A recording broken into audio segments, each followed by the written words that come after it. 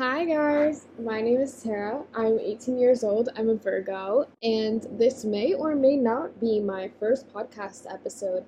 So, welcome to Tea and Tangent. Welcome to Tea and Tangents with Tara.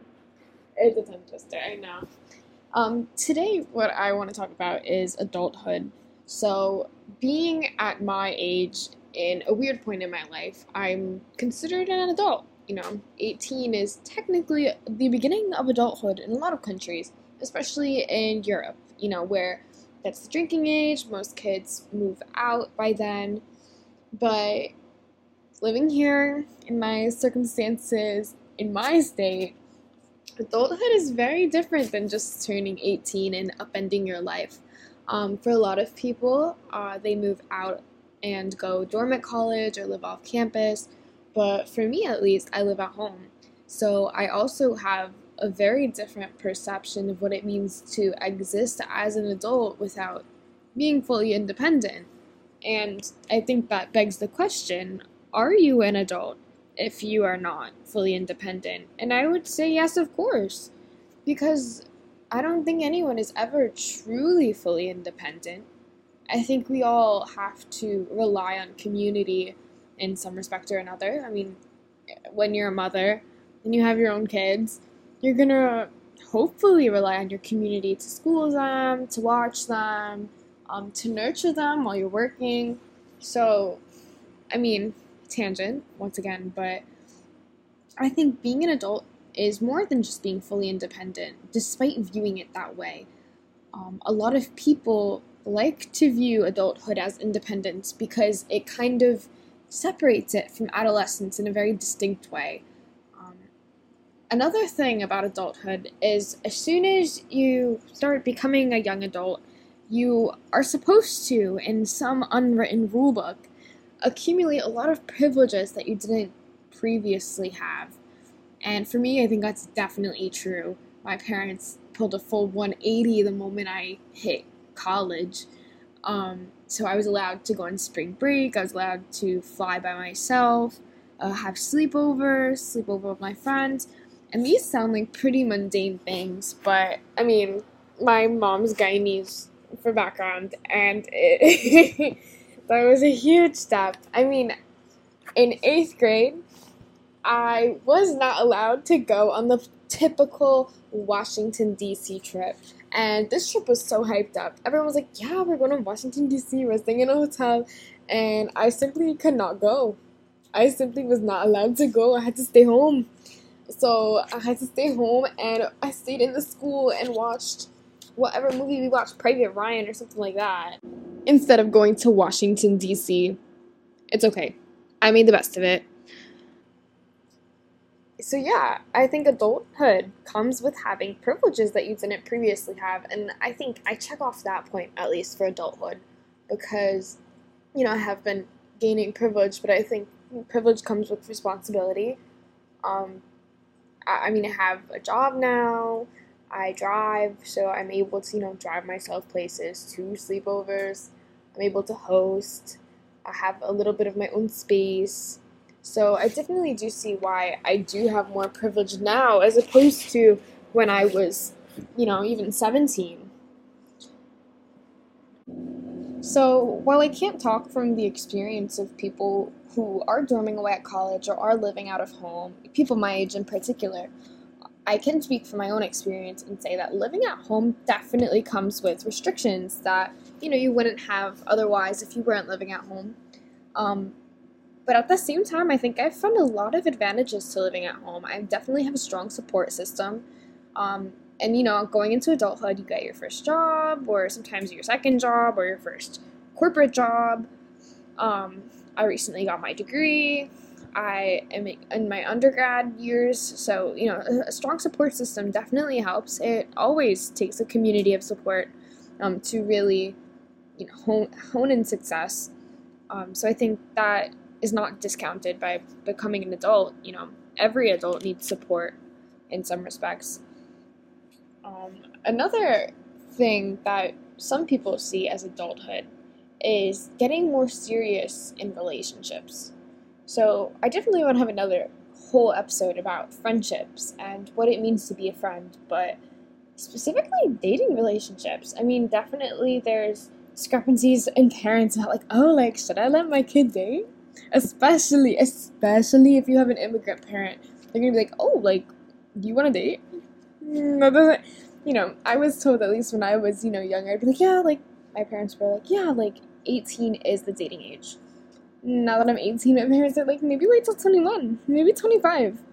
But at the same time, there's this, like, push and pull of, like, okay, but, like, you get married after school, right? Like, you're gonna get married at, like, 28, 30, right? How do you want me to get married if I don't know anyone? That simply would not work. It doesn't match up. Anyways, so going back to like Guyanese parents, specifically my mom's Guyanese, I think they have very different perceptions of being an adult too, based on their upbringing. So the privileges they had, back at home and how they were raised, and of course, the way they were raised was as valid and correct as any other way of raising kids. That's the way I was raised. But there's definitely a difference between their privileges at their age at home and then versus like privileges in the United States. And I would say even there's differences between the United States and Europe. One thing I think is weird is that I've noticed, as a person who doesn't drink, I've noticed that a lot of people associate drinking with the start of young adulthood. And I just think that's so odd because it almost seems like drinking is the default. Like, people who drink sometimes see drinking as the default. And I find that odd because how do you see doing something as a default as opposed to not doing it? And obviously, drinking is fun. Drinking is, a college thing. But, I mean, I just don't partake. So, it almost, a lot of people have come up to me and been like, oh, well, like, when you decide to drink. Or, oh, when we drink. Or when you start drinking as an adult. Or when you learn how to drink. There's the expectation for when instead of if. Or, why, There's a lot of the why question. So I think that's also affected my experience with being a young adult because there is the expectation that I drink and it's, it's not an existent expectation. Anyone can choose what they want to do with their body and it's completely valid. So I'm not invalidating anyone who does, decide to have fun and drink. Completely up to you. In my experience, though, I feel like my decision not to drink has been discredited or, pushed aside. People almost see that as childish. Because once again, drinking is this marker of adulthood. And I promise I'm not bashing anyone. Because, you do what you do. But yeah, like the drinking age is definitely a marker of adulthood in a lot of people's eyes. Being 21 in the United States is the drinking age and the legal drinking age. And a lot of people think that's the marker of when you become an adult, when you're 21. In European countries, the drinking age is 18, and a lot of other countries too. Like, not just to point out Europe. Let me not be, European-centric. Most of the other countries in the world have a drinking age of 18. I mean, Mexico for one, Canada for another. So, in those countries, 18 is, the marker of adulthood. And I think that's just a really weird correlation to make. Because why is voting not the marker of adulthood? Or, like, why not joining the military? I mean, we can join the military and vote at 18. You can take out loans at 18. It's almost as if people, or at least corporations or companies, want to capitalize off of this idea of adulthood. And that's also a big influencer because, living in a capitalistic society, I think adulthood is definitely something to be marketed. Youth is a big driver of the market because people want to look young, people want to feel young, people want to be on the youthful side of their lives. no one wants to be perceived as old until you're a young person. It's like the grass is greener on the other side. Young people want to be seen as older, and older people want to be seen as younger. But all we can do is be content with where we are and where we're going. I mean, my 16-year-old self looking at my current self would definitely say I'm in my young adulthood. I'm about to graduate college in a couple semesters, and I have way more privileges than my teenage self did, my high school self. But I've also had a lot of self-actualization, and I think that's something that to be considered. I think young adulthood is a lot of self-reflection, reflecting on who you are as an individual and what your role is in the community and in the world, because you're going to be making decisions that culminate in who you are. You're going to be making decisions on where you want to be in the world, where you want to work, and who you want to be. I think adulthood is also very career-centric, at least in my upbringing. Like, you're an adult when you've finished your education and come into your career or your job or your trade. I think that's a marker of adulthood, which again shows how we capitalize off of adulthood, how age is something to be monetized. And we all know that youth is so sellable. People want to buy products to smooth out their wrinkles. People now get Botox to prevent wrinkles. I don't know if that's actually preventative, but the aging process is so not accepted,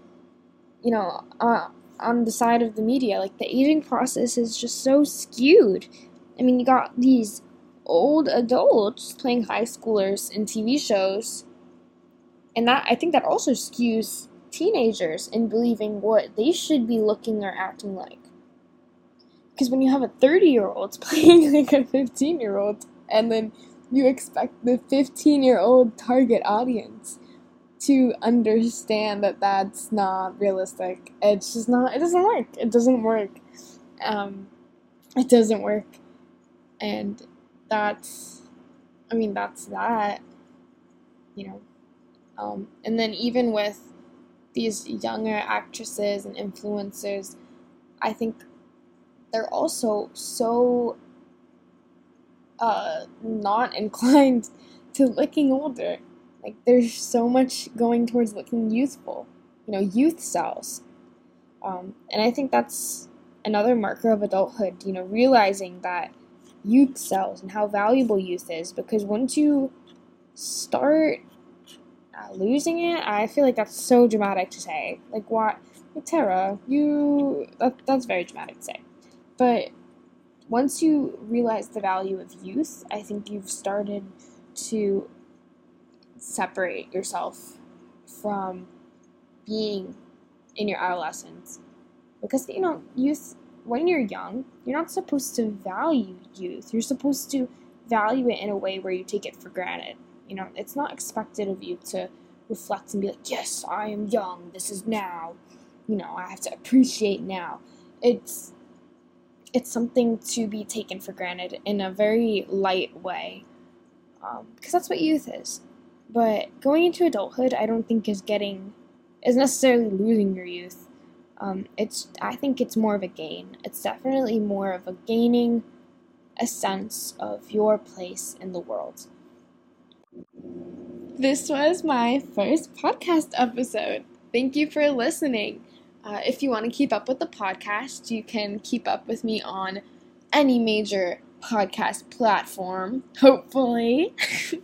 Or you can keep up with me at shows.acast.com/Tara, Tara. I'll see you on the next episode.